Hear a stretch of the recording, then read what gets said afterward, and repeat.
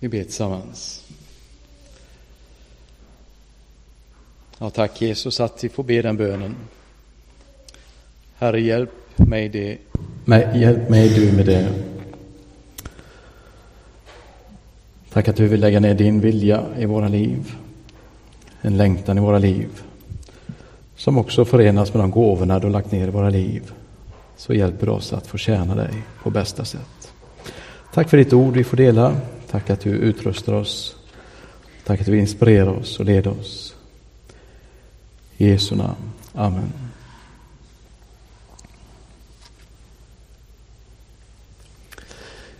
Den här bilden har ni sett tidigare. Jag har visat den i stort sett hela våren. Together to get there. Det handlar om tillsammans.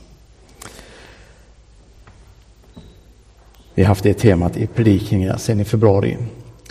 Jag fick ju olika uppslag från hela församlingen om vad vårens och höstens predikningar skulle kunna handla om. Så tack för de uppslagen. Idag handlar det om att upptäcka gåvor tillsammans. I Paris finns det en byggnad som heter Pasteur-institutet. Ursäkta min dåliga franska. Ordet pasteur, det betyder pastor. Är det en pastorsutbildning? Kan man tänka sig? Ja, pastorsinstitutet. Nej, det är ingen pastorsutbildning, utan det här institutet är uppkallat av Louis Pasteur. Ni vet han som på 1800-talet var forskare. Han kom ju på bakterierna. Så han uppfann ju att om man hettar upp ett livsmedel så dödar man bakterierna. Och på det viset så ökade folkhälsan. Det är idag ett forskningscenter, Pasteur-institutet. Men ja, det var ju så att han kom ju på om man upphettar mjölk så kallar vi det för pasteuriserad mjölk. Det känner ni ju till. Och visst är vi glada för pasteuriseringen. Det är ju en fantastisk gåva vi har fått. Men någonting som jag tror vi som kristenhet skulle vara oroliga för. Vi behöver i alla fall ha anledning till att känna oro för. Det är över den kyrkliga varianten av pasteurisering. Och det kan man ju fundera på, vad menar jag med det? Jag tror ni är med mig på banan. För jag tror en stor del av vår kristenhet lider av att pastorn har en alltför central del i församlingen. Och då tror jag det kan vara lätt att den kristna tron handlar mest om andlig konsumtion. Att det som pastorn levererar ska konsumeras. Och frågan är det en biblisk syn på vad församling är? Här har vi Socialstyrelsen som rekommenderar 6-8 skivor bröd. Det var väl på 70-talet tror jag. Den rekommendationen gick ut.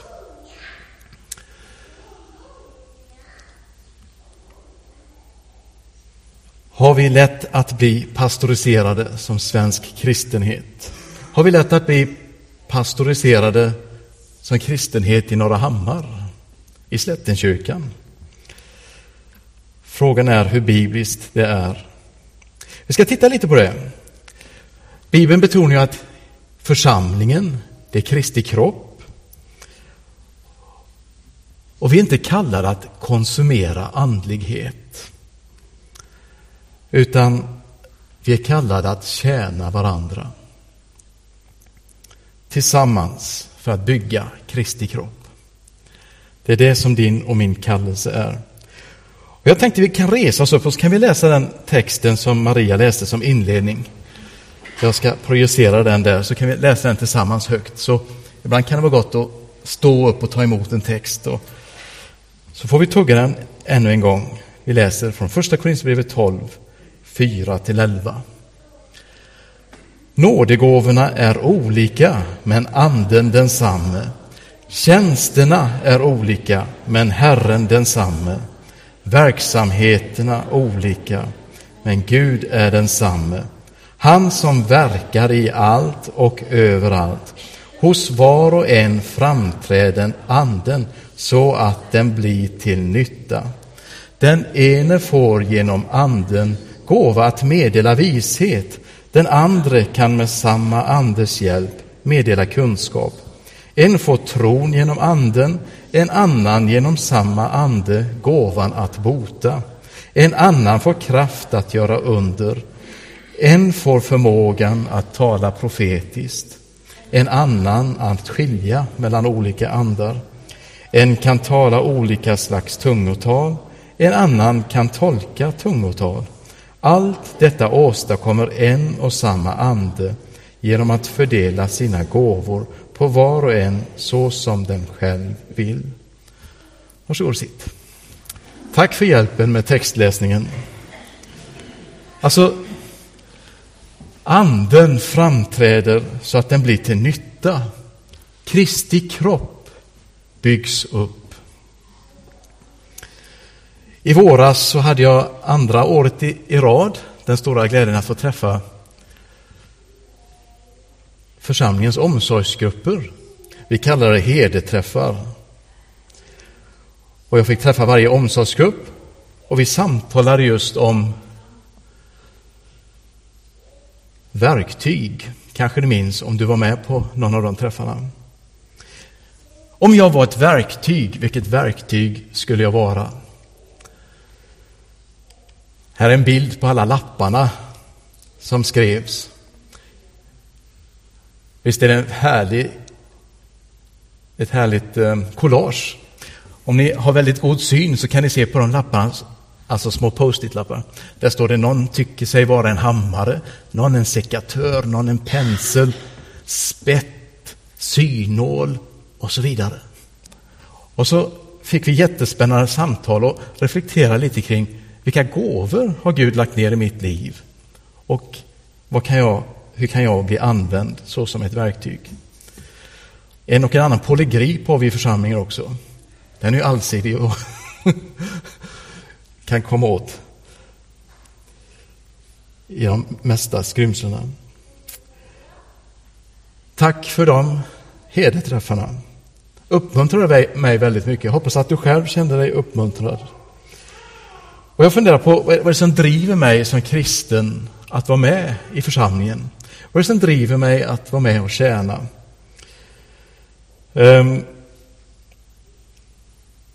Jag tror vi kommer inte ifrån det. Att vara en kristen, en Jesu Kristi lärjunge, är att vara kallad att betjäna omvärlden.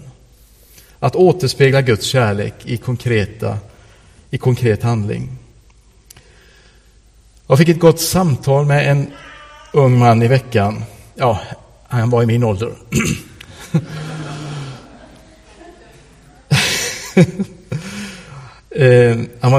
Han är inte med i vår församling. Men han är kristen och en mogen kristen. Alltså, i vårt samtal så berättar han att han inte är engagerad i sin församling. Orsaken till att han inte var engagerad var att han upplevde att han gjorde allt av plikt. Han hade varit väldigt engagerad tidigare. Och till slut kände han ingen glädje i att finnas med i församlingens arbete. Utan det bara var plikt. Som kungens ordspråk. Ja, det är inte denna kungen, men det var väl den tidigare kungen. Plikten framför allt. Och frågan är, vad är det som driver mig i församlingen? Är det plikt eller är det kärlek? Och frågan är, kan min känslas kompass alltid vara tillförlitlig? Är det så att Gud kallar mig till något som jag kanske inte varje dag känner jippie över? Måste jag alltid känna jippie? Jag vet inte. Men jag tror det är viktigt att i botten ha kärleken som drivkraft i min tjänst. I Filipperbrevet så skriver Paulus om att vi ska tänka på samma sätt som Jesus. Vi ska ha samma sinnelag som honom. Vad hade han för sinnelag? Jo, kärleken drev Jesus till det som han gjorde. Jesus, han tjänar dig och mig i kärlek. Jag tror när Jesus blev pryglad, när Jesus blev hånad, när Jesus spikades fast på ett kors, så kanske det inte var så att han tänkte detta är min plikt. Däremot så tror han tänkte, så här mycket älskar jag världen. Så lät han sig vara lydig till döden. Och det där med att vara lydig kanske inte alltid är kopplat till jippi. Jag vill, detta är det bästa jag vet. Men att ändå kärleken får driva. Kärleken drev Jesus till korset. Också du och jag är kallade att tjäna som Jesus Kristus. Att tjäna i kärlek. Och vi får tjäna utifrån de gåvor som Jesus har lagt ner i våra liv. Kallad att tjäna utifrån dina gåvor. Vilket verktyg skulle du ha skrivit på den gula lappen om du fick en lapp i din hand nu? Vad är du för verktyg? Och jag tror det är viktigt att också hitta en väg att tjäna utifrån den gåvan. För det är lite dumt om jag ska försöka att hamra i en spik med en pensel. Det blir liksom inte så mycket resultat.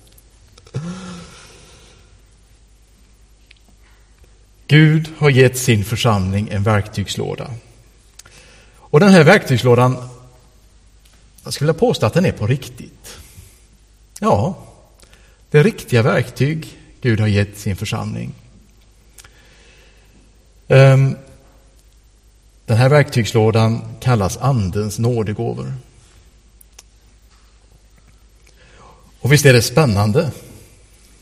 Jag tyckte det var spännande samtal vi fick i våra omsorgsgrupper i våras. För då förstår man att Herren har utrustat sin församling på ett väldigt, väldigt rikt sätt. Just med denna verktygslådan. Andens nådegåvor. Och en gåva är just en gåva. Det är ingenting vi kan prestera eller göra oss värdiga. Men vi får be Herren om gåvor. Och Jesus, han säger så härligt i Lukas evangeliet att Gud är en god far. Skulle han inte då ge gåvor till sina barn? Jesus, han tar in ett exempel. En ond far ger ju inte ens en ond far ger en skorpion när barnet ber om en fisk. Och så vidare. Och skulle då inte Gud, er fader i himlen, ge er goda gåvor? Vi får be Herren om gåvor. Och du har fått gåvor. Du har fått gåvor. Ibland kanske vi har svårt att se vilka gåvor vi har fått.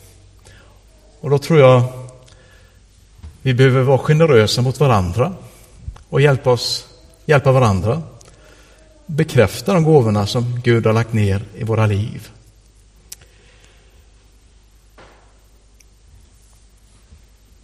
Att uppmuntra varandra. Jag ser att du har fått den gåvan. Vad fint. Vad frimodig fungerar i den. Och jag vet själv vilken betydelse det har fått i mitt liv när någon har uppmuntrat mig i olika gåvor. Så vi får uppmuntra varandra att uppmuntra varandra i de gåvor vi har fått. Var generösa där. Jag tror även här har den lilla kristna gemenskapen en viktig betydelse. I den lilla kristna gemenskapen tror jag det finns förutsättningar att växa i gåvoupptäckande. Att uppmuntra varandra i vilka gåvor man har och få börja fungera i gåvorna. Vilken mindre gemenskap befinner du dig i församlingen? Där du på något sätt kan få brottas med de här frågorna. Där du kan bli utmanad i din tro. Att börja använda dina nådegåvor.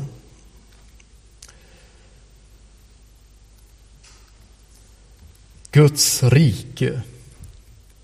Det är där vi får vara och bygga tillsammans. Församlingen, Guds rike. Vi inbjuds av Herren att vara med och tjäna och bygga församlingen. Och allt detta är ju nåd. Vi inbjuds att tjäna Gud också av nåd.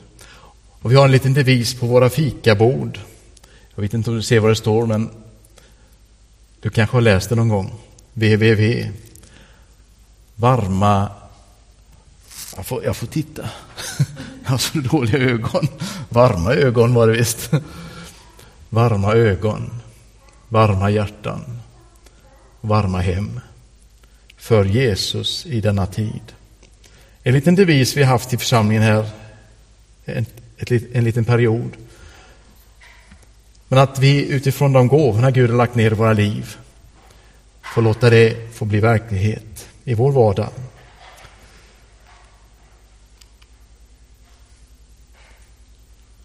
Vi får tjäna Gud av nåd. Vi får ta del av Guds gåvor av nåd. Och den största gåvan är ju livet, när vi föds. Av nåd får vi leva i gemenskap med varandra och med Gud. Och av nåd får vi en dag somna in i Guds famn. Och däremellan får vi uppmuntra varandra att växa i tron på Jesus. Att upptäcka Guds stora nåd. Att upptäcka gåvorna som Gud har lagt ner i oss. Och att vara med och tjäna varandra. Och vår omgivning med de gåvorna. Vi har avslutat de här tillsammanspredikningarna med en bön. Som vi också ska avsluta med idag. Det är en afrikansk bön. Vi ber tillsammans. Jag simmar i din nåd som en val i havet. Amen.